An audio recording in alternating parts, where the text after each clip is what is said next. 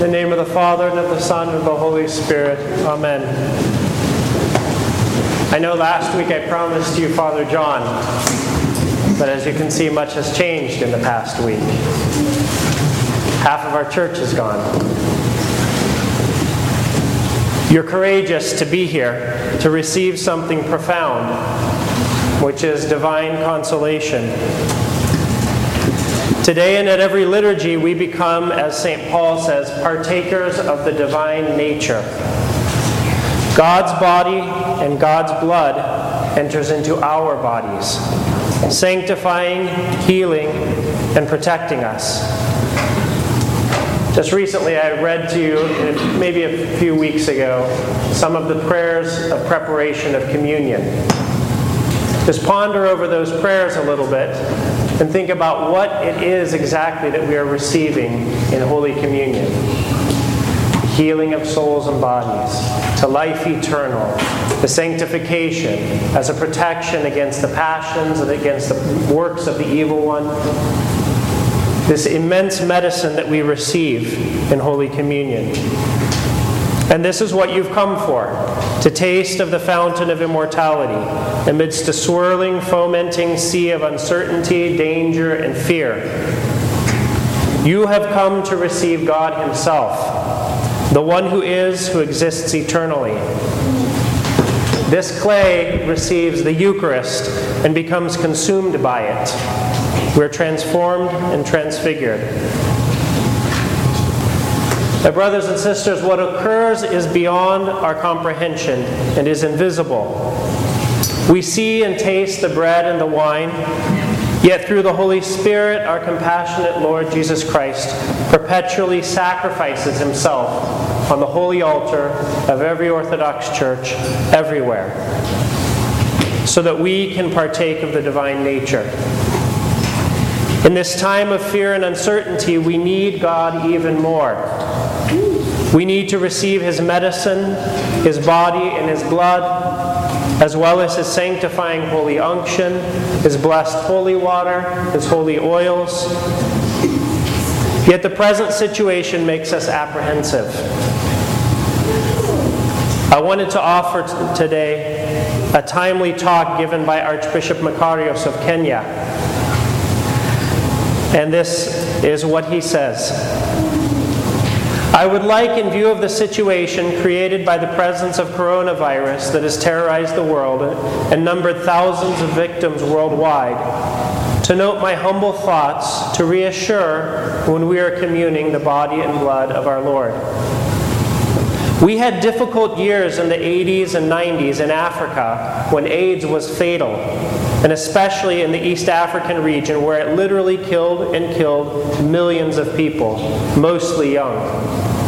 I remember the Africans were afflicted when information was circulated about the potential of transmission through the divine gifts, the body and blood of our Lord. At that time, we were seeing on a daily basis how many of our people lost their lives, and there was a terror in people's consciousness, their thoughts and their actions. It was so frightening seeing in front of our eyes every day that our loved ones were passing away. Then there was no provision or protection yet.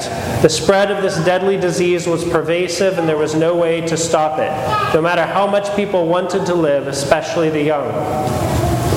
So as I read daily about the current situation created by the emergence of this new deadly virus, I would like to testify on my own when the AIDS virus literally killed the people of East Africa, and specifically here in Kenya, and especially in the Maasai region. We were visiting the Maasai people, and we did not have a permanent church yet. We were operating in the open air under the trees. The people, in addition to AIDS, had other communicable diseases. Indeed, African clergy seminarians of the other tribes in Kenya, and also our clergy seminarians from West Africa, Nigeria, Cameroon, and Ghana, were troubled and somehow created a kind of insecurity and uncertainty. However, I was not scared nor lost my hope and courage. Next to me was an army of angels and saints who were my spiritual fathers and counselors at every step and in my decisions. I had them by my side, and they guided me to where I needed to go and live to help people better. Fear, anxiety, and uncertainty has no place in this path. I don't want my writings to be considered self-promotion. I have lived daily through the mysteries of our church, especially that of the Holy Eucharist, all of which sanctify and transform man over time, where the union of earth and heaven ultimately takes place. I read the various responses to the subject of divine liturgy with the appearance of the coronavirus that really terrifies everyone. They are concerned and do not want to go as far as to say that they do not believe it, though they may doubt it. I worked with the Maasai people loaded with AIDS and other communicable deadly diseases. The priests and deacons, when they saw what was happening at the time of the Divine Communion, were afraid, for they had to consume what was left in the chalice. In their seminary classes, I, as their liturgics professor, was telling my religious students what is inside is the Lord's body and blood. Now we are in the countryside where everyone, so very sick, was passing through the communion line with all sorts of illnesses, and above all the flies and mosquitoes that were falling into the chalice.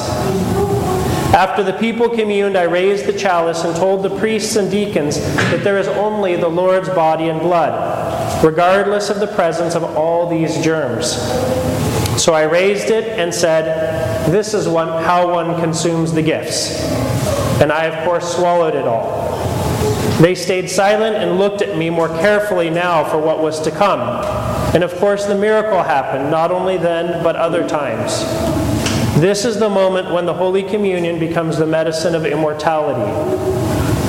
It is here that we feel the presence of the God of love and forgiveness, who accepts us and sanctifies us eternally, preparing us for the unrelenting love of God, so that in the end we will be led to our salvation and our permanent transformation. Mystery that has the seal of infinite love and acceptance by God for His creatures, His own creatures. This is our orthodoxy, this priceless treasure that is today the hope of mankind.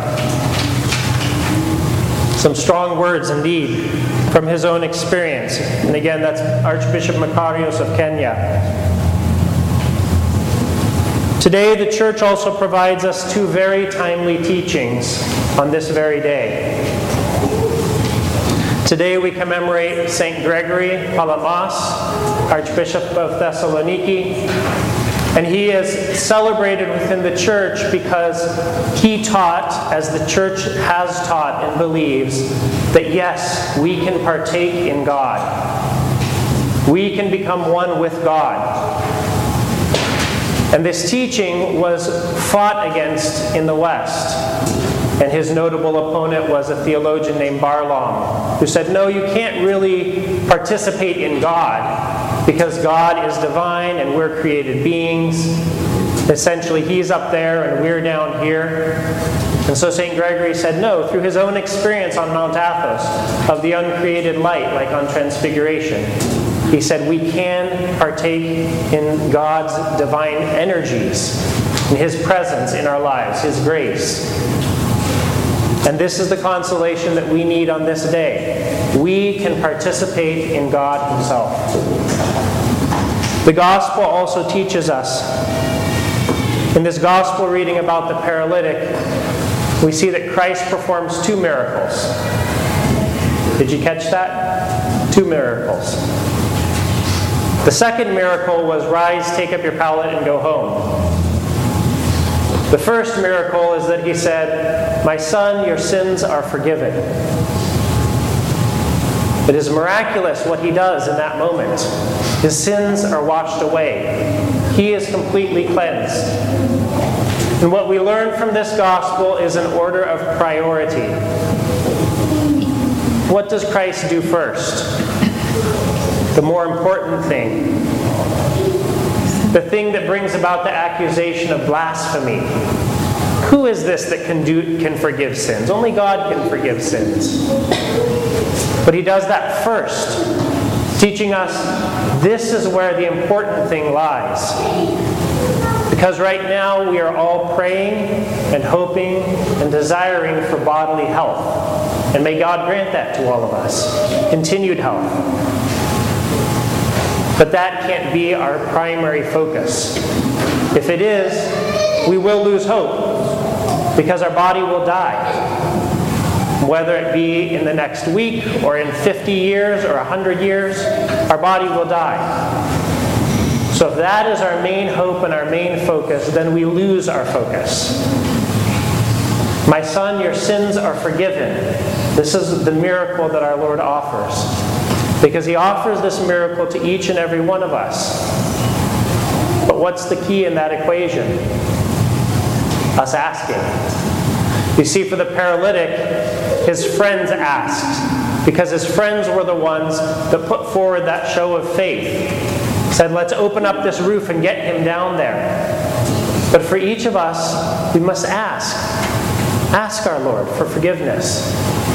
Not in a moment, not just once in a while, not we go to confession and then everything is good, but every day by day, hour by hour. Lord Jesus Christ, have mercy on me. Because this is the healing that we actually need. And if he keeps our bodies healthy, or if we get sick and he restores our bodies to health, thanks be to God. But our bodies won't be joining us in eternal life. We'll get newly restored bodies that won't be prone to corruption. As for these bodies, they'll keep on failing us. So whether it's through virus, or sickness, or injury, or any other thing, our bodies are not meant for immortality. So in light of all this, what can we as Christians do? As I said very clearly in the email to the parish, we must pray. We must pray. Because as much as we may be concerned about the physical health of all those who are afflicted by this, we must be concerned about their spiritual health. Because for whatever reason, God has allowed this pestilence to exist upon the earth. And he has allowed it to spread. So we can offer our repentance to God on behalf of all of humanity. Forgive us all, Lord. Grant us your mercy. Grant us eternal life.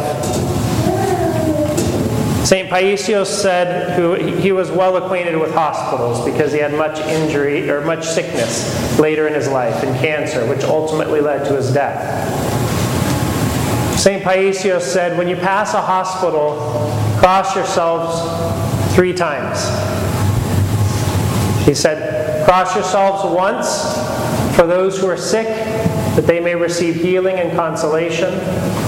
Cross yourself again for the people who work there in the hospital, that they may receive strength and be able to continue their work. And cross yourself again because you're not there.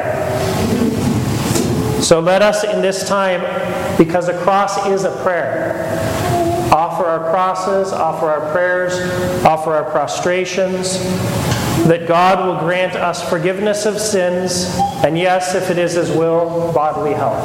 Amen.